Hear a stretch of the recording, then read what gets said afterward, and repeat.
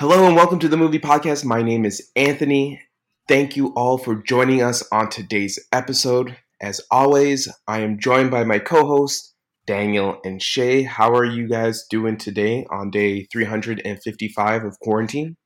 Oh, it's only 355? I thought we were at least like 1,000 days in. No, you said years, right? 355 years? Because that makes more sense. That's Oh, decades. wow. My God. We all look so good for decades then. Yeah. We're just frozen in time. We're like Walt Disney. You can't kill us. You have to decapitate us. Oh, okay. Okay. That's a great way to start the show. Now my mom knows how to kill me. Thank you for that. But how are you guys today?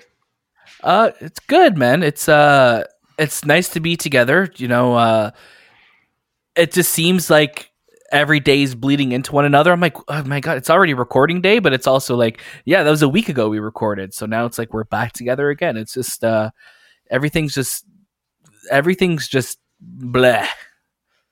Yeah, I don't know what day it is. I don't know what time it is. I've slowly just started to melt is what I feel like. Yeah. Yeah. But for those of you who know what day it is and what time it is, you can catch a new episode of the Movie Podcast every Monday across all your favorite podcast services, as well as on YouTube. And you can follow us on Instagram and Twitter by searching This Time With. And today's topic of the show is censorship. Oh, I like the dramatic pause. Can you say that one more time? It's all about what? Sorry, censorship. I think Daniel's going to bleep me at certain points of this censorship podcast. I'm just going to bleep your entire recording. I think it's about time. Yeah, exactly. And if you want to be part of the show and give us your comments, suggestions, and corrections, always thistimewith.com/talk is available for you. You can write to us, and you can actually maybe talk about what films that you want to see censored and which ones you don't. Sounds good to me. Yeah. So you guys ready to do this? Well, we'll give it our best shot, man. Let's head into the news. Oh, I didn't even hear Shay. I've given up on it. I'm sorry, but you guys have gotten me to this point of the podcast where I hate it because it's so off. It's so off. Like it literally sounds like we're all so stupid. We're just shells of our former selves at this point. Yeah, like if at the rate that we do it, it sounds like the Titanic is sinking and we're trying to call for help. Oh no! Oh God! Yeah. First order of news: San Diego Comic-Con has canceled amid the coronavirus pandemic, and this is from Trilby Beresford of the Hollywood Reporter. San Diego Comic-Con has been canceled as the coronavirus pandemic continues to reshape how the world views large public gatherings. The annual entertainment and comic book convention was scheduled to take place from July 23rd to the 26th in San Diego, California. It will next occur July 22nd, 25th, 2021. This is the first time in the event's 50-year history that it has been canceled. Extraordinary times require extraordinary measures, and while we are saddened to take this action, we know it's the right decision, said Comic-Con spokesperson David Glanzer. We're eagerly looking forward to the time when we can all meet again and share in the community we all love and enjoy. So what do you guys think of San Diego Comic-Con being canceled this year? I think the writing was on the wall for this one. Every single major event was being postponed or canceled or delayed. So, it was bound to happen, especially with a event so crowded as Comic-Con is. I just hope that they have plans to offer like a digital event, or like we saw last year, Marvel put on such a huge show, and I'm just hoping that people who had plans for their panels, I'm hoping that they transition to do some type of digital event and they stream it for the world to see now. Like, I think it's about time for them to do that as well. I wonder. Go ahead. Oh, sorry. I just said I wonder if even the studios had anything prepared for Comic-Con this year. I mean, with such a halt so early on in the year, I feel like no one's really had the time to create something also for Comic-Con. Yeah, it's that's so true, because I think when studios are looking at their Comic-Con stuff, they're really planning already earlier in the year, if not already last year.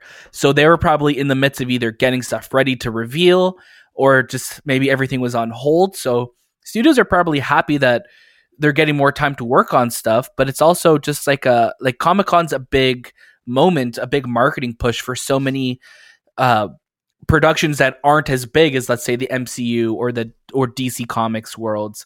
So this Comic-Con was a stage for a lot of smaller events as well too. So I'm just hoping that these smaller films or these smaller comic books or anything that would be shown off at Comic-Con are going to get a kind of an avenue to show off their stuff as well.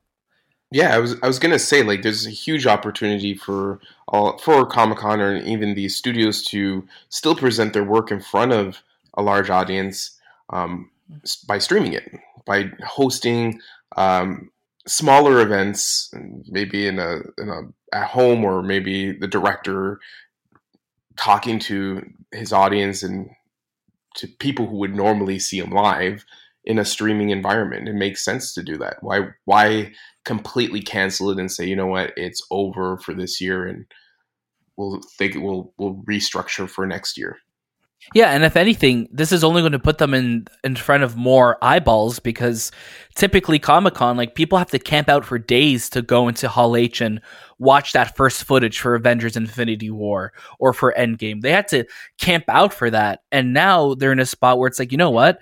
Let's get the world to watch this all at the same time. And I think that would be a really cool thing for them to take on. So I'm really hoping that they try and adapt to that. Do we know what movies were supposed to be in Hall H? I know, like, Wonder Woman was a big one. Was it not? Well, where Wonder Woman won't, because Wonder Woman was supposed to come out before Comic-Con this year. It's supposed to come out in June, and Comic-Con's in July. Right. So just looking, probably Marvel's The Eternals was going to be a big one. We're probably going to see the first footage of the Suicide Squad there, and the Batman there as well too, by Matt Reeves. Yeah. So, like, there's a lot of that stuff. Well, and there's just so many things that are at Comic-Con that aren't even comic book related. Like Kong versus Godzilla probably would have been there. Yeah, right. Any of these giant movies typically will have a presence at Comic-Con, and now their whole marketing kind of campaigns are going to get a little altered right now. We probably would have seen some first footage from Jurassic World Dominion as well. Oh yeah, of course. Yeah. Like, easily. Okay, let's move on. HBO Max orders the Shining spin-off Overlook, J.J. Abrams' Duster, and Justice League Dark series from Bad Robot. And this is from Nelly Andreeva of Deadline. So HBO Max has greenlit 3 drama series from J.J. Abrams and Katie McGrath's Bad Robot Productions. Overlook, inspired by Stephen King's The Shining, Duster, conceived by Abrams, and a DC Justice League Dark show. These are Bad Robot's first projects for HBO Max under the mega film and TV deal Abrams signed with Warner Media last fall.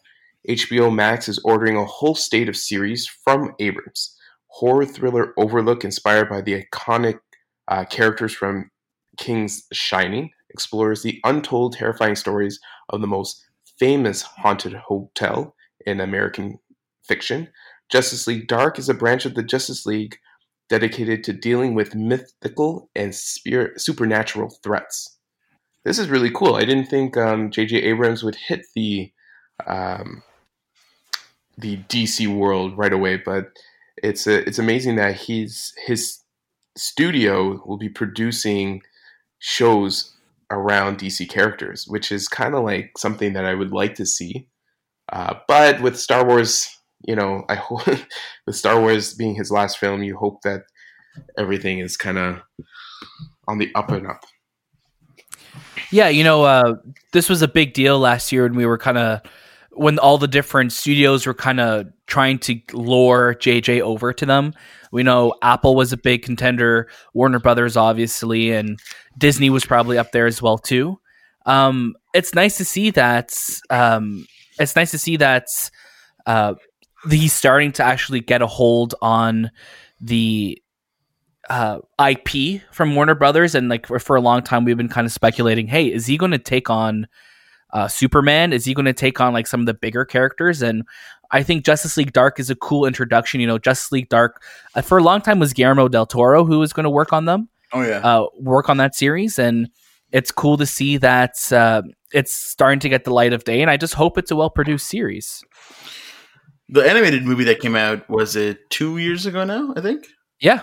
Yeah, and there's another one coming out in a couple weeks, I think. Yeah, it was really, really good. And lately, I think I don't know if this is really true, but when Constantine hit Netflix recently, I noticed a lot more people talking about that film.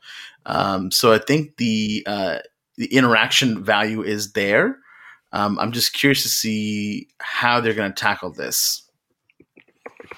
Yeah, because like, you know, like you kind of look at the CW. It's like, is this going to be a higher production CW show? I hope it is, because there's some shows that look a little rough, and you don't want this to. You want this to be HBO Max. You want this to be HBO quality. You don't want this to be CW quality. So I'm hoping that it has a good quality behind it, because there's a really cool depth of characters there, and I'm hoping that they make this show with the thoughts of, hey, you know what? We want to make this at a certain level of quality. So if we do decide to cross over with the movie side of the worlds, we could do it and it won't feel awkward. Yeah. Yeah. You have members like Deadman, John Constantine, Madame Zandu, Shade, and the Changing Man, as well as Zatanna, they're all like the more kind of like the Doctor Strange characters of the DC world. So they come from like the mythical arts, and I love Constantine as a character because he's the only one who has like he doesn't have superpowers, doesn't have money, doesn't have any of these kind of like levels of technology around him or some sort of, but he has like the mythical arts spells, and he deals with the devil a lot, and right, and it's just a really, really cool character. And I hope, I love Keanu Reeves, and I hope he comes back to do Constantine. No way he's coming back. But like that robot, what was their last production? Well, they obviously, as you mentioned, they did Star Wars: The Rise of Skywalker. They worked on Overlord, which is the movie as well too, for a couple of years ago. Mission Impossible Fallout. Yeah, I'm trying to think of Castle Rock, Westworld. Obviously, they're a production on, so they're synonymous with some big quality shows. I'm hoping this is a Westworld style show rather than a CW soap opera, bad VFX type of show. We also have like J.J. Abrams' own original content, which is Duster, which we don't really know much about, but that's interesting because he hasn't really come out with his own thing for a very long time. Yeah, for a long time, yeah. Licensed content. And then we have the Shining spinoff, which is Overlook.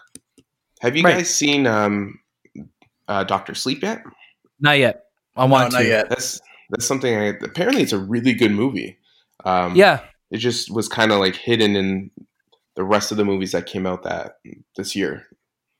And especially because remember we spoke about like they just released it at such a bad time. Like that movie, they did a special screening of it, I think, on the Wednesday before Halloween, and then they decided to release it in November. And it's like that's a scary movie. People want to watch that before Halloween. They don't want to watch things in November because that's Christmas season already, right? So it's just like it's a really weird decision that they decided to do there. Yeah. Cool. Let's move on to Trolls World Tour. So Universal reports record digital weekend for Trolls World Tour, 10 times higher than Jurassic World Fallen Kingdom on opening day. And we're talking about digital release. We're not talking about like in the theater. So this is from Anthony D'Alessandro of Deadline. So Universal is still collecting data for its digital rental release of DreamWorks Animation's Trolls World Tour this past weekend, but is believed to be a record weekend and opening day digital rental.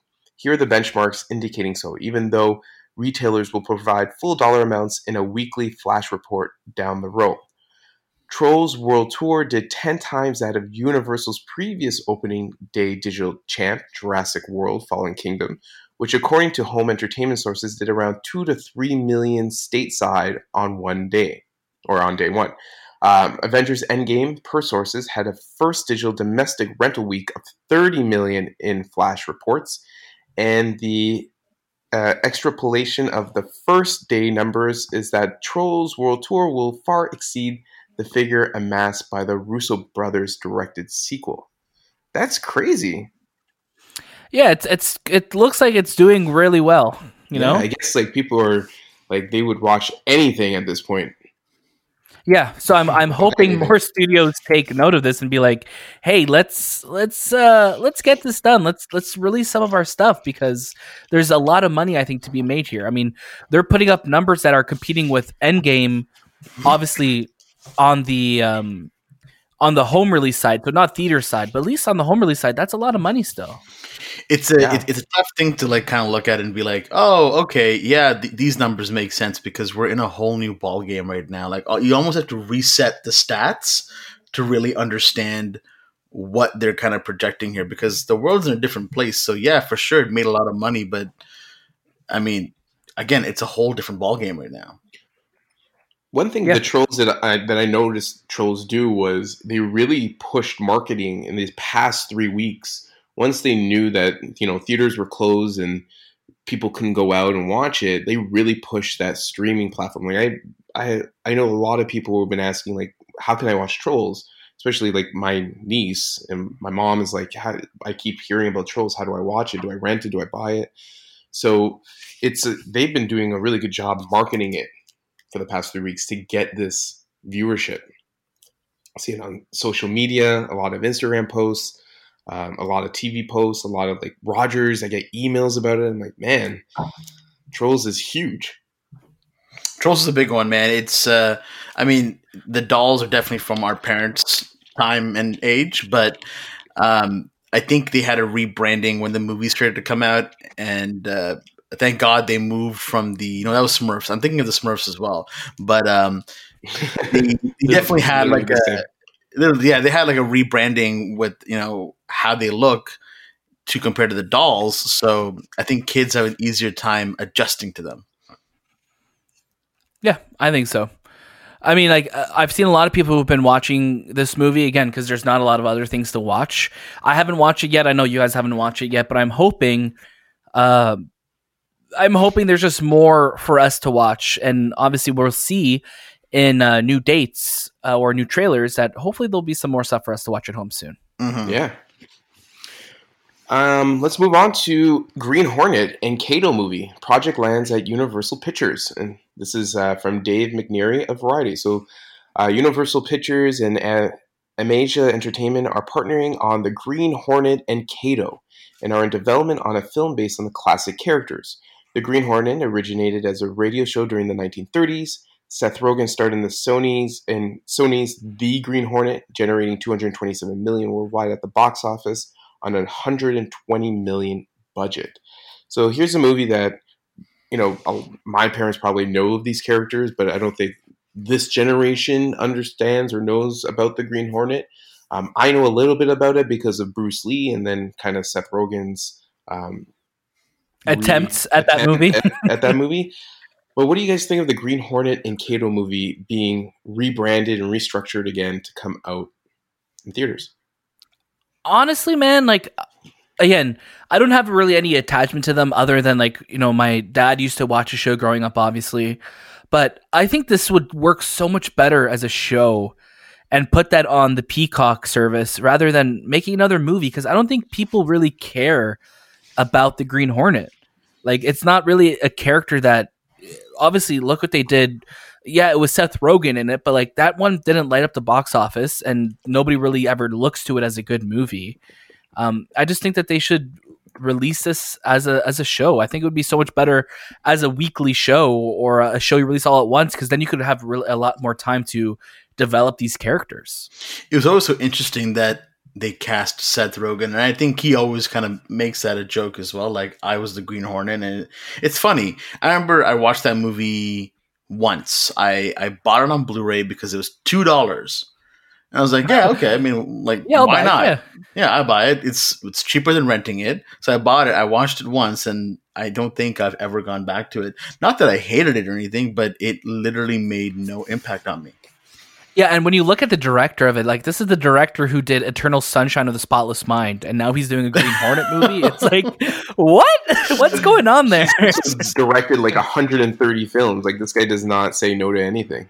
No, yeah, so he'll take whatever. You know what's really crazy is Green Hornet's like still it's a comic book right now, and it's on Dynamite. It's not like a huge comic book publisher, but they did a really good job telling stories with Green Hornet as a character. They kind of gave him like a Moon Knight type of look, because Green Hornet is this rich character. He has these powers, and he has this guy who has kung fu, his sidekick who's kung fu master. So they could do a lot with it. I think it's just getting the right people to play these roles and not go that comedy route. Because when you bring in Seth Rogen, you're bringing in some sort of comedy. Yeah, like I think it would be so much nicer as like a 10 episode series. I mean, and this movie too is one of those early movies that were trying to compete with Avatar in the sense of like, watch the Green Hornet in 3D, and I'm like, this movie does not need to be in 3D at all.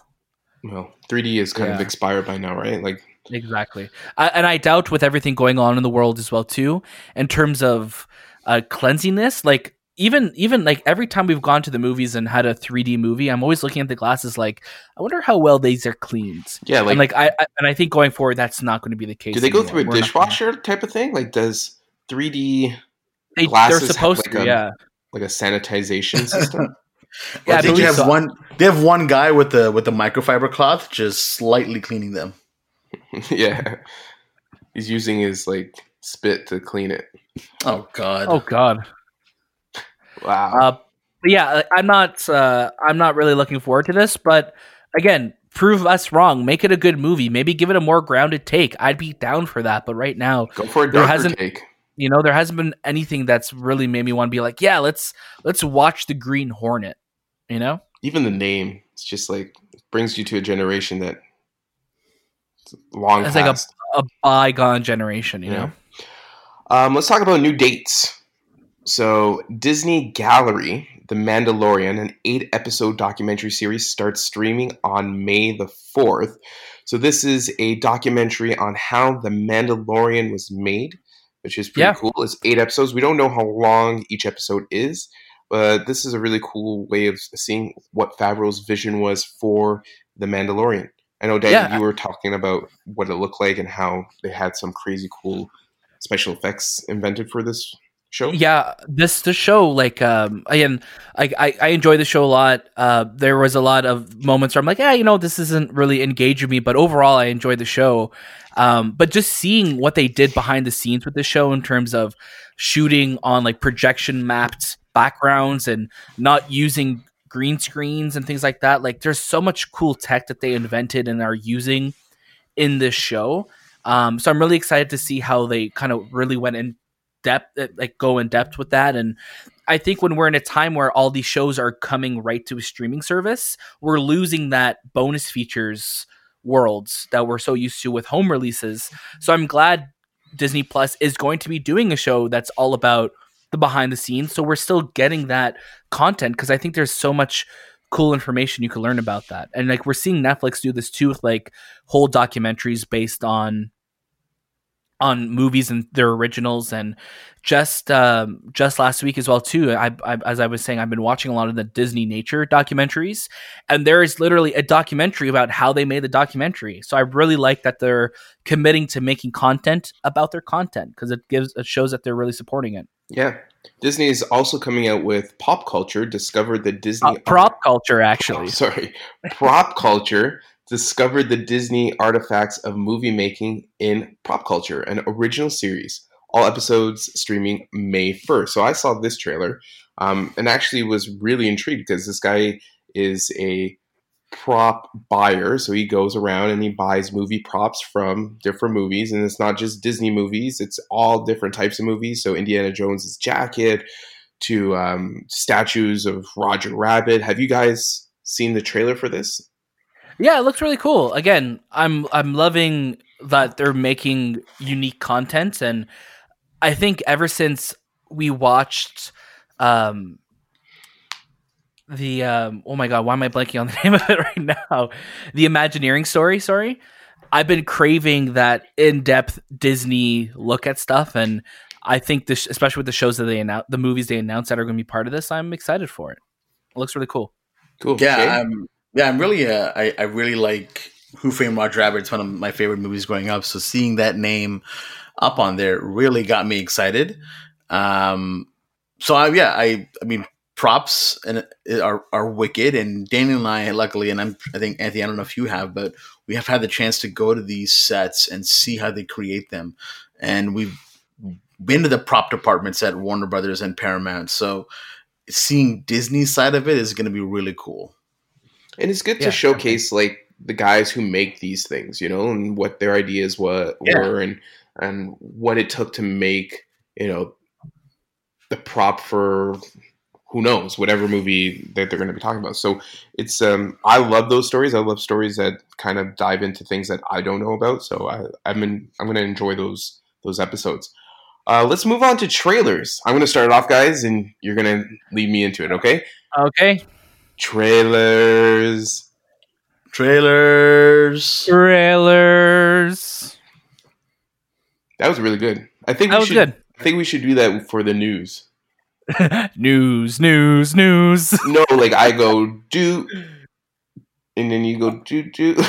Oh, that'd be way too hard. Way too much. It'll take 6 hours to get it done then.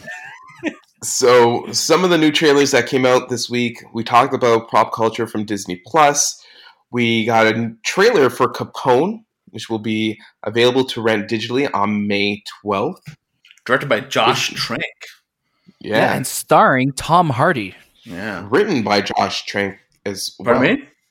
Written by him as well. Yeah, that's crazy. I mean, he pretty much got booted from Hollywood for Fantastic Four or Fant Four Stick, however you want to call it. Yep. And, it was very controversial, but then he's kind of had a bit of a resurgence back into the light. He's been a bit more honest on Twitter. It almost seems like he went through rehab or something to become a better person. So I'm interested to see what he does, because a lot of the shots in this trailer were visually appealing.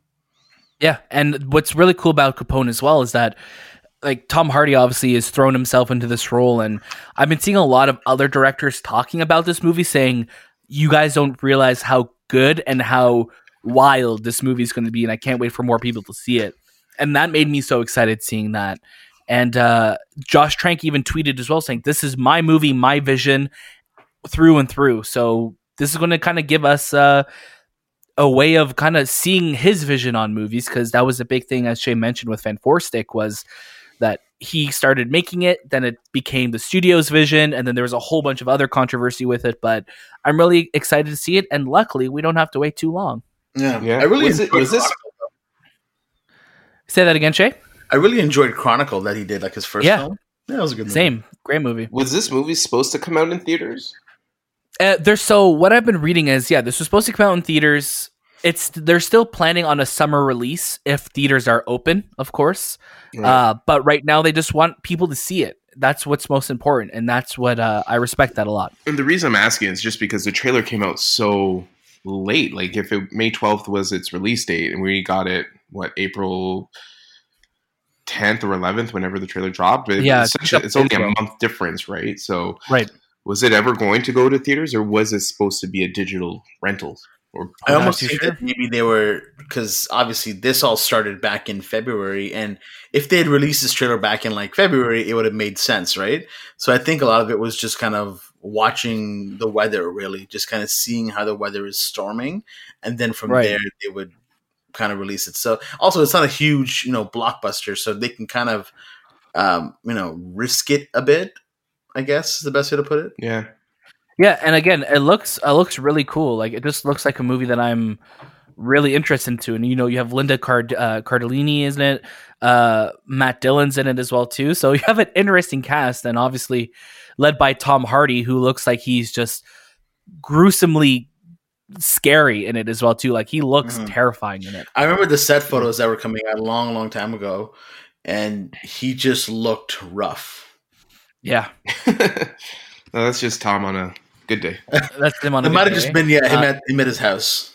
Did you guys see the Saved by the Bell trailer? I did, No. yes. I did not. It's interesting. So Saved by the I know, Daniel, you have a very endearing relationship with Saved by the Bell. I didn't watch, and same with you, Anthony. I didn't watch much Saved by the Bell. Like if it was on TV, I'd probably pop in for an episode or two.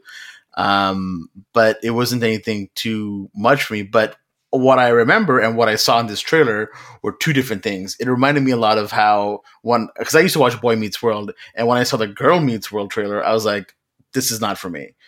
This is how I felt about the Saved by the Bell trailer. I was like, I don't think this makes sense.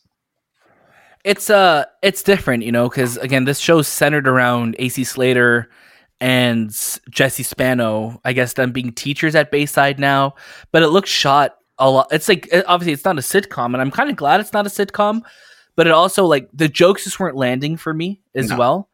So the jokes just felt very just like forced. And again, let's see it when it comes out. Maybe it will be good, but it didn't really get me excited to see more Saved by the Bell. Like I still watch the original Saved by the Bell, like an episode or two, maybe while I'm eating lunch or dinner or something. But it's just, it was interesting seeing grown-up characters because it doesn't typically work. And from what I've seen from that trailer, I'm not sold on it. I'll tune in to see it, but I'm not anticipating it right now. Would have it been better if they did a show, not called Saved by the Bell, called something else, but with these characters now living in their, maybe families or something like disconnect the school part and actually have these characters still be their quirky selves, still be interesting to understand and like love about them. And do you think it's that Saved by the Bell title that kind of ruins the idea of the show? I don't know, because like we had Saved by the Bell, the New Class, which was a spin-off series, and we had Saved by the Bell, the college years. And I think the big thing with Saved by the Bell and like looking at this show, it's like, yeah, AC Slater and Jesse are here, but like Saved by the Bell, I want to see Zach Morris. You know what I mean? Like you want to see Zach and Kelly. You want to see like the big characters. And right now it's like, yeah, Slater and Jesse are fine, but you want those characters that you're so familiar with. And I don't really care about, again, this is all from a trailer, but like seeing the new kids, I'm like, I don't care about who they're trying to get to be the new Zach. I want to see Zach. I don't want to see someone pretending to be Zach. Now, is Zach supposed to be on the show? Like eventually? Yeah, he's supposed to be the governor of California in the show. Was he the president or the governor? Sorry? Is he the president or the governor? No, the governor of California. But who knows? Maybe he'll be president. Maybe that's the season finale.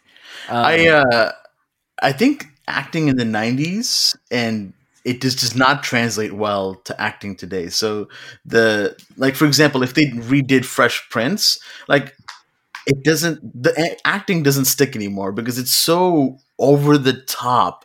Like when I was watching, acting, the sitcom acting, like when I was seeing Mario Lopez act in the show, on the trailer, I felt so turned off because I'm like, it really feels like he's trying his best to be over the top. And you don't need to be. It doesn't bode well anymore. Right. Yeah. Another. I don't think this is a '90s show, but probably '80s. Perry Mason.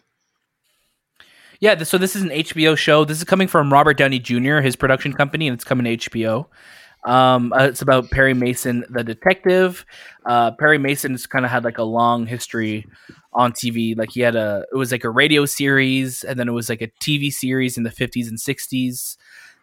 So now they're kind of redoing it as like a proper HBO drama, and it's starring Matthew Rice, the guy who was in Beautiful Day in the Neighborhood.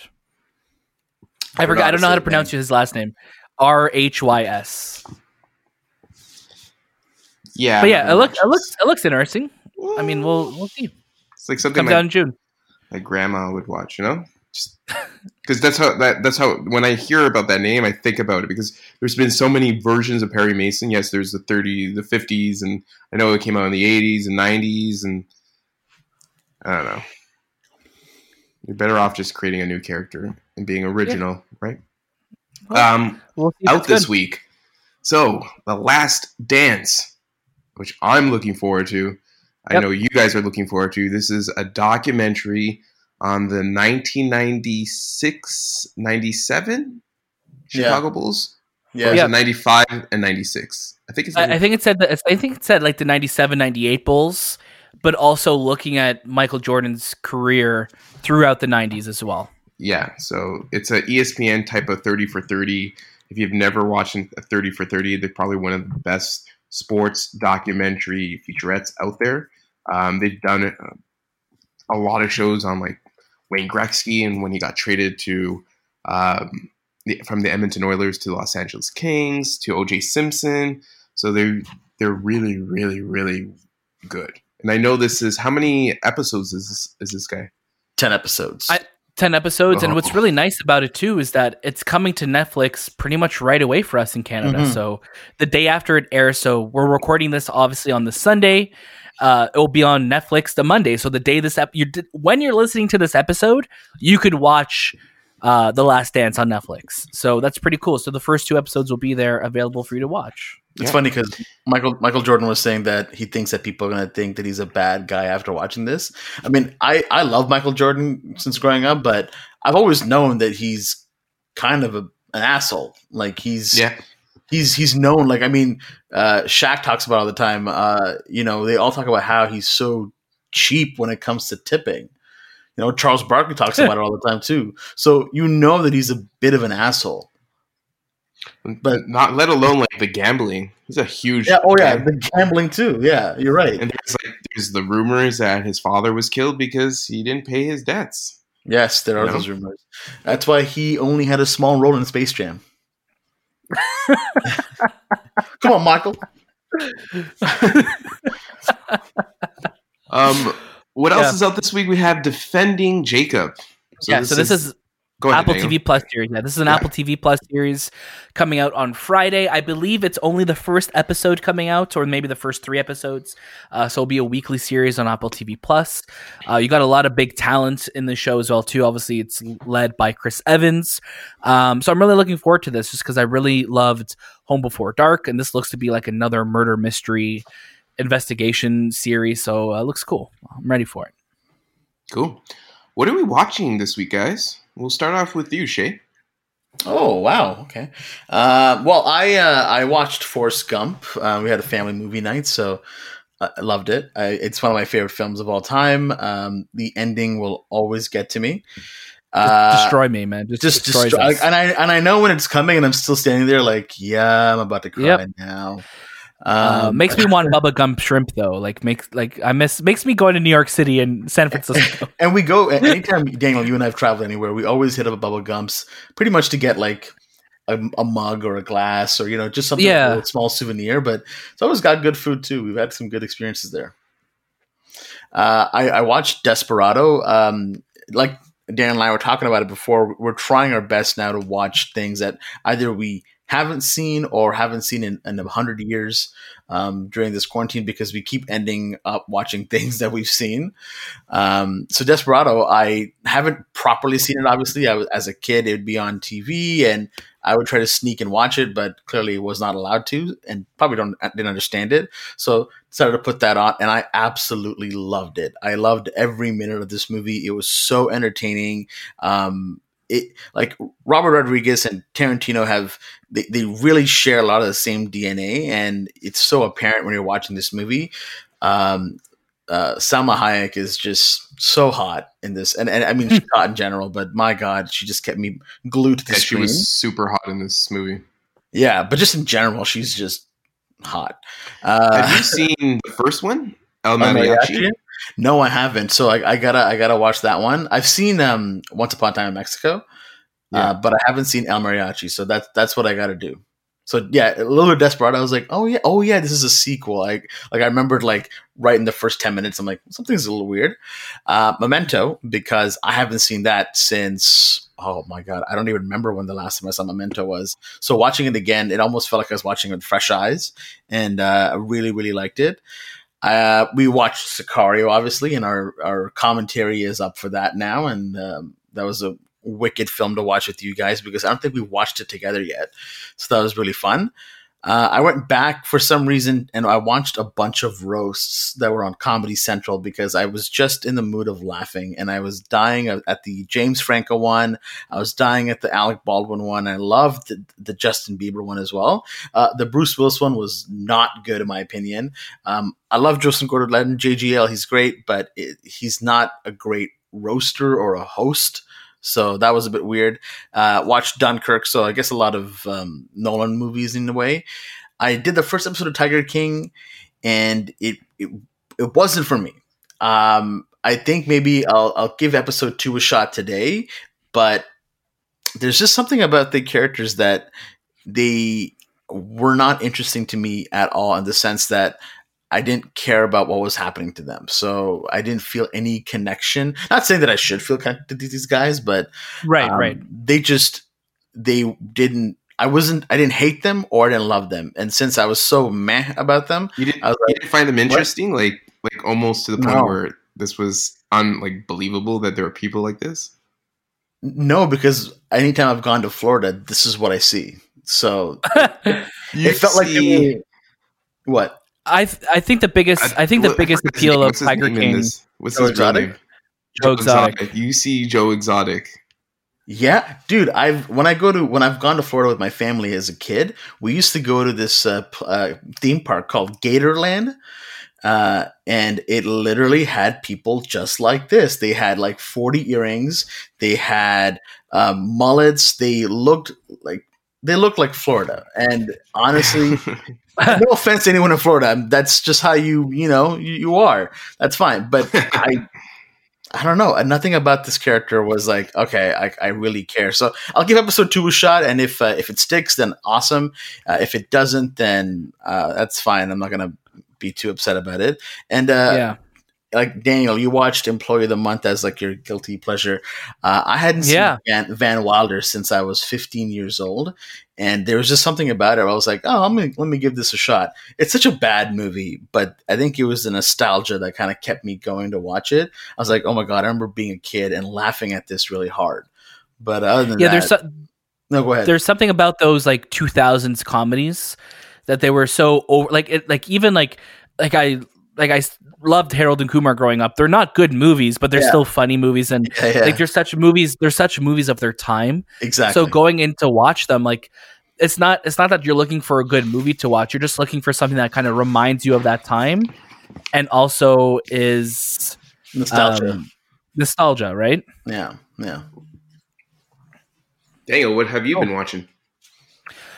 For me, oh man, so like I watched a bunch of different stuff this week.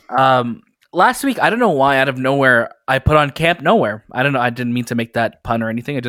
I put on Camp Nowhere, which is like a classic kind of 90s Disney movie.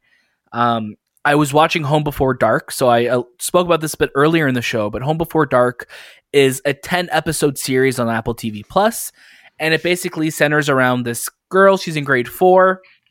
She's taking after her dad, and she wants to be a reporter. So once they kind of leave New York City, they move to a small town, and they kind of realize that not everything is as it seems. There was like a child abducting that happened when her dad was a kid, and like he never told the family about that. So she starts to investigate that, and it's really cool. It's actually a really well done show, and the actress who's in it, she was in the Florida Project. She was a girl from that, and she's just so good in it. She's such a likable, like it's hard to find likable like kid actors, and she just steals the show every scene she's in. So it's a really great show. I really recommend it. Obviously continuing my weekly watch of Dark Side of the Ring. This week they spoke about Jimmy Snuka, which I didn't really know anything about it, but my dad knew who he was, and that was a kind of a crazy episode. What did you think of the episode, Anthony? It was pretty intense because it was literally a murder that he got away with. Yeah, and you really start to see how shady the WWE is as a company. Yeah, and to tell you the truth, like no one knew about this. It's crazy until it was brought up a couple of years ago that this wrestler killed his wife. Yeah, and it's crazy to see like I really love how the show is almost like like a forensic files or like a murder documentary. Like they really don't hold back. So I'm really enjoying that aspect of the show. As mentioned, I've been watching a lot of nature documentaries, so I'm like, hey, you know what? Let's try a National Geographic one, which is called Hostile Planet, hosted by Bear Grylls. And I'll be honest, I've been so used to watching a lot of like the more playful nature documentaries where it's like, meet Steven. He's a penguin and he's on his journey to meet his mates. And Hostile Planet literally starts with a snow leopard jumping off a cliff and breaking its ribs, trying to catch another animal. And it's so intense, like it's so gnarly to watch.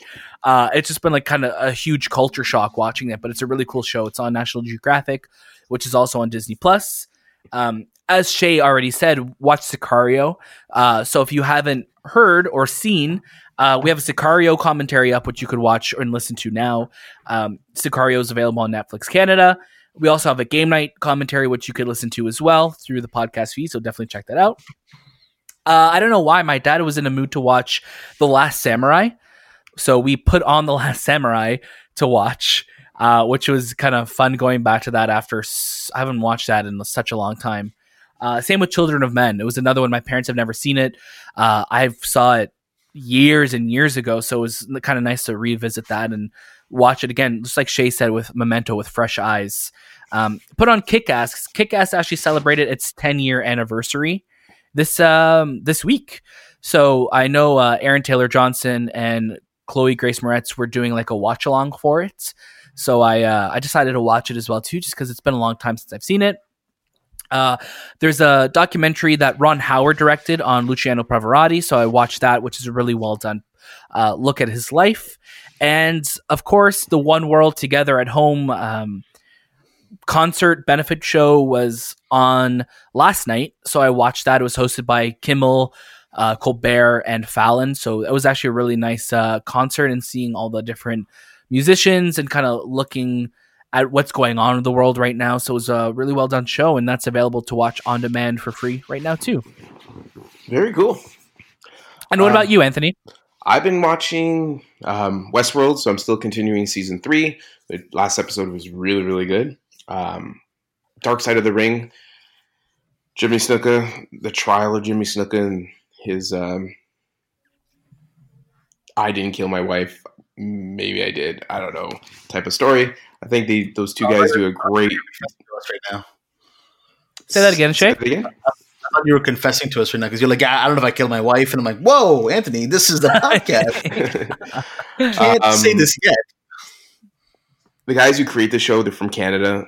Their production, their budgets on this are not crazy money, but they make the most out of it. There's these sequences in this show that they kind of recreate some of the iconic. I love that. I love how they do it. Yeah, they do it like in B-roll, but out of focus as well. Yeah, it's like in the shadows, a lot of fog, but it's like it's the character because of their hand gestures. If you guys want to learn more about wrestling and maybe the dark side of the ring, please watch it. It's on Crave. Black Monday, Showtime show about stock market, and stars Don Cheadle. Really, really good. And then last week after the podcast, I turned on my TV. I went to Amazon Prime and I saw this new show called Tales from the Loop, which was interesting because I remember watching the trailer for it a long time ago, and I know it was kind of like connected to Matt Reeves because he was executive produced, and it was an interesting trailer because you didn't really know what was happening. You saw some robots, you saw some people, but then I saw it on TV and I'm like, okay, I'll give this a try. And what a great show. So this show, the premise is inspired by a Swedish painter named Simon Stallenhag. So Tales from the Loop explores the mind-bending adventures of the people who live above the loop, a machine built to unlock and explore the mysteries of the universe, making things previously relegated to science fiction possible. Stars Rebecca Hall. It has quite an interesting story because everyone in this town has their own kind of like episode. It's about 8 episodes long, and it's not kid friendly. So this is not just, it's not like a a children's show or like a typical science fiction show. It has some really mature themes to it, and man, it was really, really good. That's great. Yeah, I really want to watch it. And each episode is kind of like a bottle story, but they're also interconnected, and it's hard to explain because you'll watch the first episode and say, "What the hell is happening?" And then you'll watch the second episode, and the third and fourth, and you'll just be pulled in. So it's a really, really good show if you have Amazon Prime. I also watched Fighting with My Family, so I know you guys told me finally. To watch it. So I did watch it. I really liked it. I loved it.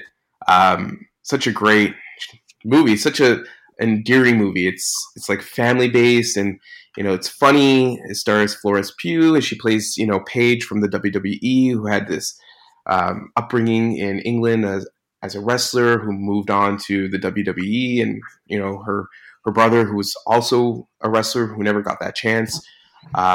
Such a great show, and The Rock appears in it. So Dwayne Johnson's in it, and he does his persona, and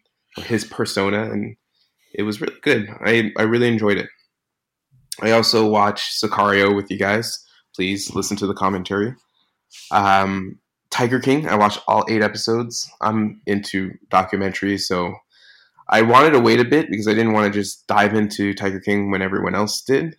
So I slowly kind of started watching it on Friday, and man, it just says a lot about the people that live in this world, especially in the United States. And just like when watching this, I thought, man, this can't be real. This is a mockumentary. Like someone is making this up just to look like a documentary, but no, it's a real thing.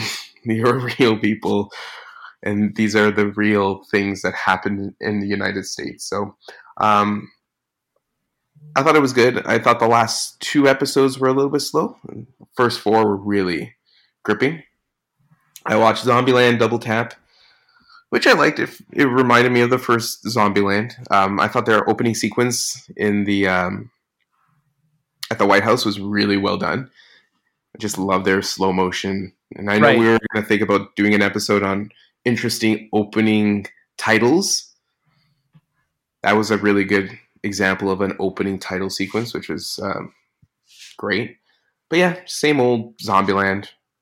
It's not one that I really will revisit, I'll be honest. But I did, like, when we watched it in theaters, we didn't have the greatest theater experience, Shay and I, when we watched it. Mm-hmm.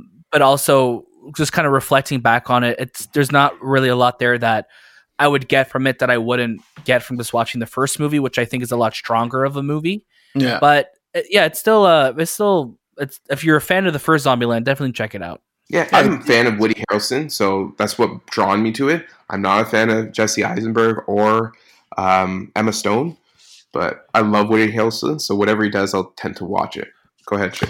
Yeah, I was saying it was entertaining, but at the end of the day, it's not a must watch. But I mean, if you loved the first one, why not watch this one? Yeah. I also watched Upgrade, which Shay and Daniel were telling me about, especially Shay because he loves this film so much. What an interesting concept. Really, really cool. If you guys haven't seen it, it's about... I don't even know how to explain it. So it's about a mechanic whose wife is murdered and doesn't know why, and he's left paralyzed, and he's given this chip that makes him walk.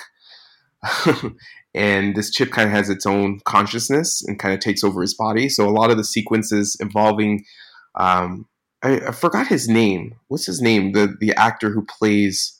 Tom Hardy too. The Discount, Discount Tom Hardy. Literally reminds me of Discount, exactly, Tom Hardy. So Discount Tom Hardy too. Just his movement, his body movement feels very similar to how a robot would move, or how, like, if I was being controlled by a chip, how I would move. Like my head would turn first, and then my body and my arms. But the camera sequences for a lot of these fights, holy macaroni! Like, it was just like the camera was locked on the character, and it created like this really cool cinematic approach to what the character was feeling or how he felt in his body. I thought the director did a really good job of creating that we'll say sense of direction. And then I watched Girl with the Dragon Tattoo yesterday. Like the Swedish one? No, David Fincher. David Fincher? That's a very light film. Very light film. It is a light film. Like at the end of it all, like she has 3 other books, so it's a light film. But yeah, that's great. So let's move on to the topic of the show. Dun dun dun. Censorship. So our topic of the show this week, in honor of, you may have seen this in the news this week. So the movie Splash, starring Tom Hanks and Daryl Hannah, has been kind of going around social media this week because they basically blurred out her bum in a scene, or her butt when she's diving into the ocean. Her booty, that booty of hers. They blurred it out and they did such a poor job at it that they just pretty much it looks like they just stretched her hair down to cover her booty. So we're just kind of talking about that, kind of led us down the path of censorship. And I kind of myself, just for research, I'm like, you know what? Let me look at Disney Plus right now and see what shows are, or what movies have been censored. So I checked out both a couple X-Men movies, which drop an F-bomb in them, and the F-bomb was still intact. When I went to go check out Adventures in Babysitting, as soon as you start it says this film has been modified from its original version, and the scene where she's like, "Don't F with the babysitter," has been changed to "Don't fool with the babysitter." So it's definitely something that they changed, and it's like a weird change that they decided to put into the movie. And I just wanted your guys' opinion on what do you guys think of censorship, and where do you think the line is with that? I think when it comes to Disney Plus, it's really shitty. Like it's almost like getting ripped off a bit. I get that Disney obviously wants to maintain an image, but if you're releasing these movies and you're not changing all of them and you're changing select, like what's the thought process behind that? On top of that, like why not just make a kids only section of Disney Plus and stop making it the worst for all of us? You really need to give us the opportunity there to watch the movies the way they were meant to be seen. In the same boat. When I saw it, I got so mad. I'm like, why are we censoring this movie that not a lot of people watch? Especially kids nowadays. And you're spending the money to create this effect on a butt, like a human anatomy that is not in that sense even sexualized, because she's running into the water. She's a mermaid. Like what else was you gonna run with pants on? I guess it's like, when do we draw the line and say, you know what, this is what the director wanted at that time. We just keep it that way. Yeah, and it just kind of goes to show for me, like, what does that look like going forward in terms of, like, you want this movie on your service, but you're going to edit it. So it's just like, then why have it on your service then? I just wish that there was maybe a setting at least you could toggle in Disney Plus that's like, yeah, I'm an adult watching this. I approve. Give me the language that swears. Just don't censor it for me. Give me that choice. Yeah, don't be the guardian of how I watch my things. And don't be the dictator of how movies should be watched on this platform. Because, Disney, you chose to buy 20th Century Fox. There are rated R content. We know that you're a family-oriented studio. Don't change how movies come out because your family, like, I don't want to watch Alien, or I don't want to watch what's another 20th Century Fox movie that's really R-rated. Or just anything really. Yeah. Like don't want to be like watching it and then suddenly get the clean version, I think it should be a choice.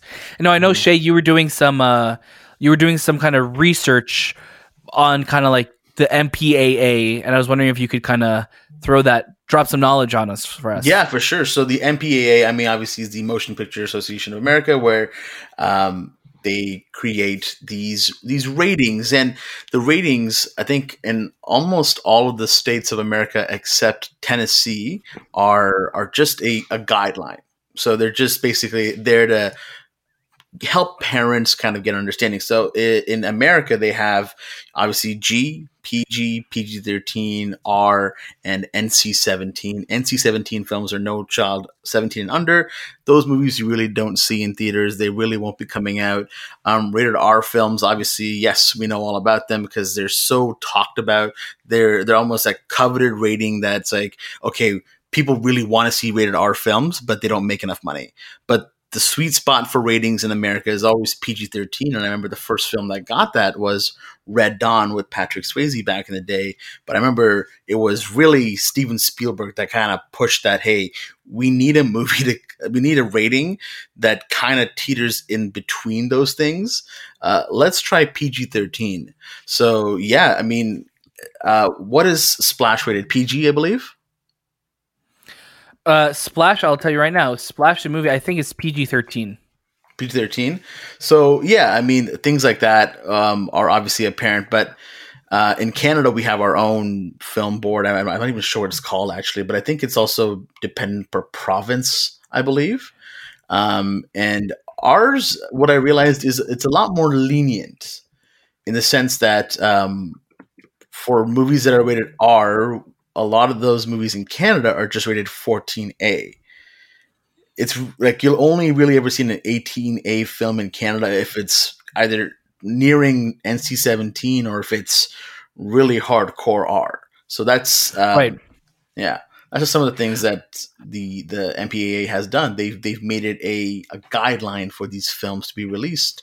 And when you're looking at films that are coming on Disney Plus, everything has a rating on it. So why not take anything that is rated R or close to that PG-13 line and say, okay, you need to have an adult account for this?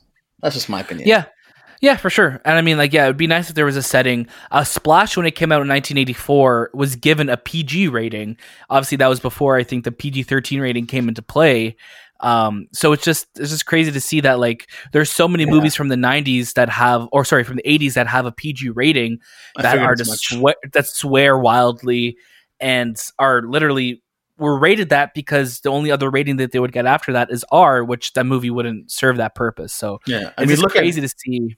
Look at Temple of Doom, for example. I mean, the heart ripping out scene. That's a PG film. Yeah, terrifying. Yeah, terrifying. And even Europe, like you can tell, like when you watch a movie from Europe, their rating system is a little different. So I think it's also culturally based too. Like in Europe, you see a lot more nudity but less violence. So nudity wouldn't be considered rated R in their eyes because that's just how they're based on. Like they're not sensitive to that, but they're more sensitive to more violence rather than in the States. More violence doesn't really mean a rated R film, but nudity or anything sexualized, it would become a rated R content. So it's also culturally how different countries or different continents deal with their rating system. I'm very curious to see what China is like in their country.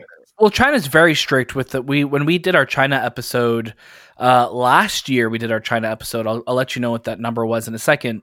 But when we did our China episode, we were talking about the kind of restrictions that China puts on their films in terms of showing the country in a positive light only, and showing the government. You can't talk negatively about the government. There's a lot of things that they control in that sense. Yeah. And if you want to go through our China episode, that was episode 31, came out of October of last year, where we kind of talk about China's influence over Hollywood, which, if you didn't realize already, is huge. I was just wondering for you guys, like, yeah, we kind of spoke about the censorship in terms of having like an adult setting. I'm just curious why. With Disney Plus, again, I know it's Disney. They're a family-first company. You have like something like Netflix or even YouTube, where it's just like kind of like open. It's just like open season for anybody who's on it.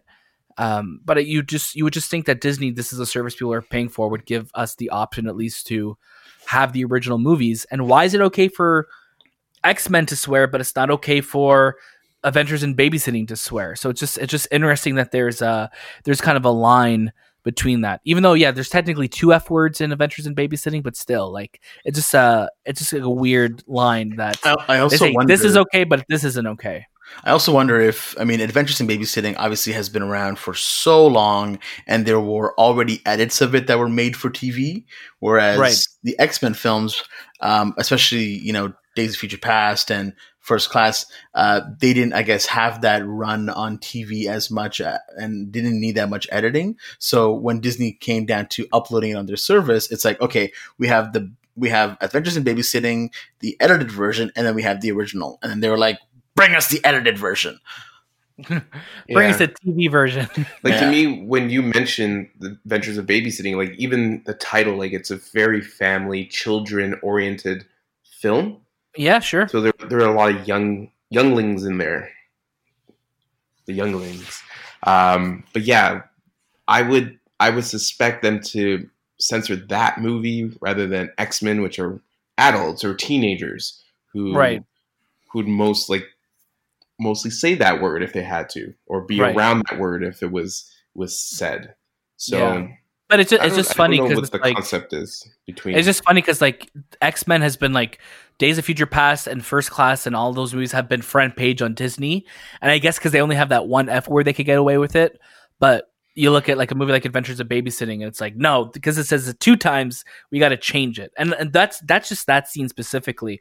I didn't see if there was any other F bombs there's not really any other ones I remember in the movie, other than that one on the subway scene. But yeah, I wonder if they don't even know about it, or they forgot. Who knows, man? Like, now they're going to probably say, you know what, Daniel, you're right. That F-bomb in X-Men is now going to be changed to... It's going to be bazoolis. Gone now next time. This is Wolverine saying, like, hey, I'm go Fazuli yourself. Like, oh, okay. I don't know what that means, Wolverine. But yeah, man, like, censorship is... For a lot of these things, they're natural things to show. Like, it doesn't make sense to just completely cut them out, and you're just gonna bring up this animosity against you as a studio for censoring something that was so small in the first place. Yeah, and again, like, it's one of those things where it's like, if it was such an issue, it's like, we're okay with the rest of the movie, but not with that. But then, like, I think there could have been, like, when you watch the original scene in Splash, it's not even that. It's like they make it seem like it's such a horrible thing to see, like, a butt crack, and it's like, it didn't feel sexualized. It's not. No, it's not. And it's just like one of those things that they literally looks like they just dragged the movie into After Effects and, like, just retouch the scene, so it just looks so awkward. It just looks bad, and that's what I think. That's what makes it worse for me. If it didn't look bad, I wouldn't care as much, but because it looks like such a shitty job, that's what makes it worse for me. Yeah. It's like, did you really care when you did it? And, like, what the hell's all this about? Right. Was that, like, fairly new? Like, I just don't understand why someone said, you know what, we need to fix this. It's like, who was the CG guy who did this? Like, who was the team? It looks so bad. It looks really bad. It looks really, really bad. Who campaigned for this? I'm looking at a picture of it right now, and I'm just shocked as to how it looks. Yeah, so I think for Disney Plus, or even for all the content that will come out with Disney's name on it, I think it's really important for them to start, like, some sort of parental controls on their apps, and give the freedom to choose if you want to watch, the clean version or the not even explicit version. Yeah. I think there should be a setting within the settings of your account when you could turn on certain things that allow adult version of films. And I know Disney has been sending out, like, surveys to people saying, like, do you want more adult centered content? And I think they'd be smart to do it because, again, as we said last week, if they ever want to chase Netflix, they can't be making all of their content family friendly. They have to appeal to the mass audience of people. And it's almost a culture shock when you watch something on Netflix where it's like, let's have this over the top sex scene. I'm not saying for Disney to do that, but I'm saying allow the space for creators to not, one, have their vision changed, or two, to have something that they want to create, but maybe pushing a line altered. So they need to find that balance, and that's what ratings are for. Give the rating, let parents decide if they want to have their kid watch this. At the end of the day, it comes down to a choice, and by changing Splash, they're removing hours. Now, I know we did some research beforehand on some of the most ridiculous rated R or potential rated R films that they were thinking of giving that rating, or even like PG, NC-17. I know one you mentioned was Avengers. Yeah, Avengers. So the first Avengers in 2012 was originally given an R rating because the scene where Loki stabs Coulson, the blood and the knife protruding from his chest was too realistic looking. So you'll notice in the European version of the movie, if you ever seen it, you can look it up on YouTube. You don't see the blade come out of his chest. Yeah, in the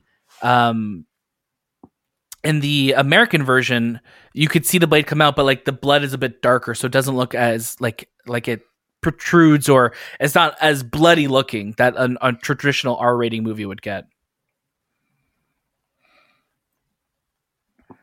Any other movies that were kind of like silly in terms of their ratings? Yeah, it's weird because I think there's a lot of movies that almost got that R rating, like we said with Avengers. It's always kind of like it's on the borderline depending on certain things that are given in the movies. And I know if it's PG-13, you're allowed one F-bomb. Other than that, anything more, you're getting a R rating. Now, there was a movie that came out in 2000 and I want to say 7 or 2008 about the MPAA and how they rate. Was it 2008 or even the movie, the MPAA rating movie where the guy documented how? Oh, this movie has not yet been rated or something. Yeah, I haven't seen it. I know Shay said he saw it. So if you guys want to learn, go ahead, Shay. So no, I was thinking I saw it when I was when it came out, which is 2006, I believe. I saw it just the year after, and it was a very interesting documentary because it just seems silly sometimes. The MPAA feels like this giant mafia for movie control, and it's so crazy how their opinions can really dictate how much a movie is going to make. It's so severe. Like the smallest thing will make them go, okay, well, this is rated R now, and now you're going to make less money. There you go. Boom. Have a good day. And you got to wonder, like when you go back to some of the directors that have talked about their dealings with the MPAA, they're like, yeah, I literally had to cut one frame out to make this movie rated R or to make this movie rated PG-13. It's like, how does someone do that? Like, what is it? I think that at the end of the day, these ratings should be taken as a guideline for sure, but it is your responsibility to educate your children and educate people around you about, what's happening in these movies. I don't know. I'm very on the fence with everything, if that makes sense. Mm-hmm. Yeah, I mean, at the end of the day, we keep saying it's a choice, and we know studios have a responsibility, and of course, Disney has a responsibility of being kind of like that family-friendly image. But it's just so strange when it comes down to like each case by case scenario where it's like, well, it's okay for this, but it's not okay for this. Mm-hmm. And again, I just hope that they realize that there's a market for people to watch this content, especially now that they have all of these Fox movies in their repertoire. It's like, give us the option to watch them as they originally were. Like, don't give me a watered down TV version. Don't give me that TBS version of Independence Day. You know what I mean? Mm-hmm. Mm-hmm.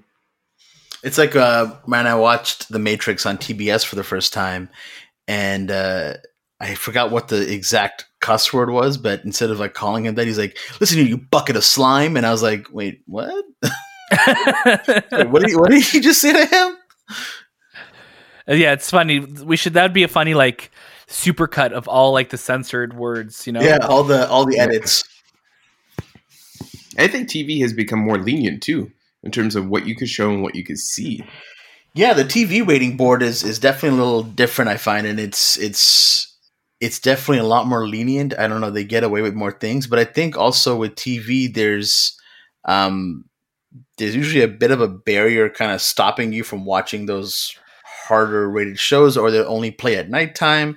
I mean, now with the world of streaming, a lot has changed, but with movies in theaters, it's just kind of like free reign sometimes. I remember when I was a kid, I went to go see Return to the King, and it was PG-13, and they didn't allow me to see it in theaters. And I was like, really, dude? Really? The guy was taking his job so seriously, he didn't let me go in to see Return to the King. So I bought a ticket for another movie, and I watched Return to the King. As you should have. So I actually found from Newsweek, they actually found all the edited and censored movies and TV shows on Disney Plus. I'm going to read it down quickly before we wrap up here. Splash, as we know. Toy Story 2 was changed. Obviously, we spoke about the Stinky Pete 2 Barbie doll scene. Adventures in Babysitting, which you mentioned. Free Solo, there's a scene where they changed effed up to messed up. The Adventures of Bullwhip Griffin. There's some racial slurs that have been removed. There's a Santa's Workshop animated short film that's changed some racist dolls in it. Lilo and Stitch, the dryer scene to a pizza box. Hannah Montana. There's a character named Isis, and they changed her name to Ice. But there's the word ISIS is even Stevens, but that's still there. Gravity Falls, The Simpsons. The think about the Simpsons, like early Simpsons, like a lot of the content on that show was kind of like borderline, like mature adult. But what's interesting though, so the Michael Jackson episode of The Simpsons, obviously, that wasn't even a Disney thing. That was taken out by the creators of The Simpsons before the acquisition. But you could still see Bart Simpson's penis in the Simpsons movie, so that's still there. Yeah. The Rescuers and obviously the Lion King had that infamous sex appear in the sky, or SFX, whatever. But now SFX, but now it's gone entirely. Yeah, it's. I mean, when you look at all the ratings, I think we were looking at them before that we started the episode. Like funny descriptions that they'd kind of put for these movies, and you look back at Team America, for example, Team America: World Police. It was rated R for graphic, crude, and sexual humor, violent images, and strong language, all involving puppets. Like that's, and then you look at another movie which was Three Ninjas Knuckle Up, and it was rated PG-13 for nonstop ninja action. Dude, I'm looking at. Could you imagine going to the movie theater and being like your parents are like, listen, there's too much ninja action in this movie, you can't watch it. I'm looking now at some of the most creative TV edits of all time. So I'm looking at like The Breakfast Club, and there's this line where they say, "Did you slip her the hot beef injection?" The TV edit of that line is, "Did you slip her the hot wild affection?" Oh my god! It's just so funny seeing some of the lines change. Like yippee-ki-yay motherfucker is yippee-ki-yay Mr. Falcon. Like, okay. Who's all Mr. Falcon? Who's Mr. Falcon? Captain Falcon from F-Zero. Yeah, so it's just that's so funny. I always think back to like the funny dubs that they do in movies. Like, for example, in 21 Jump Street, when it was the whole Whitney Houston line and they had to change it to Willie Nelson's Whores. Yeah. It's just so funny seeing some of the lines you have to change. Cool. Now, based on our topic of the show, I thought for our trivia question this week, why don't we I'm going to center it around a censorship trivia question. Okay. So, hands up. Question, hands up, so I can see you guys. And you will have multiple choice. So don't worry, you'll have choices to select. What was the first rated R film to win Best picture Oscar under the MPAA rating system? So I'm going to say that again. What was the first rated R film to win the Best Picture Oscar under the MPAA rating system? And your choices are A, Midnight Cowboy, B, The French Connection, or C, The Godfather. I'm going to say Midnight Cowboy. I'm going to say French Connection. Mr. Shea, you are right. Wicked. Because I think Midnight Cowboy was rated X, was it not? Correct. I did not know that. Yeah, so Midnight Cowboy was rated X at the time, and there wasn't an MPAA system yet kind of implemented. So it was the first X-rated film to win the Best Picture, but it wasn't the first rated R. That's why I kind of said it twice. Yeah. Now it is considered rated R, but it just didn't, at that time, fall under the radar. Right. Yeah. Interesting. All right, so very cool. Mr. Shea. Shea's on the board with 1 point. Anthony has 1 point, and I'm at 0 still. So we got some catching up to do. There's always next time. Yeah. Again, guys, thank you for listening. You can catch a new episode of the Movie Podcast again every Monday across all your favorite podcast services, as well as on YouTube. And you can follow us on Instagram and Twitter and by searching This Time With. And if you want to be part of the show and give us your comments, suggestions, and corrections, head over to thistimewith.com/talk. And remember, we have 2 commentary tracks out on our podcast platform, which is on Game Night and newly the Sicario. Do we have a movie for this week? Nothing to announce yet, but stay tuned. Stay tuned. But thank you guys for listening. That has been This Time with the Movie Podcast. And we will see you next.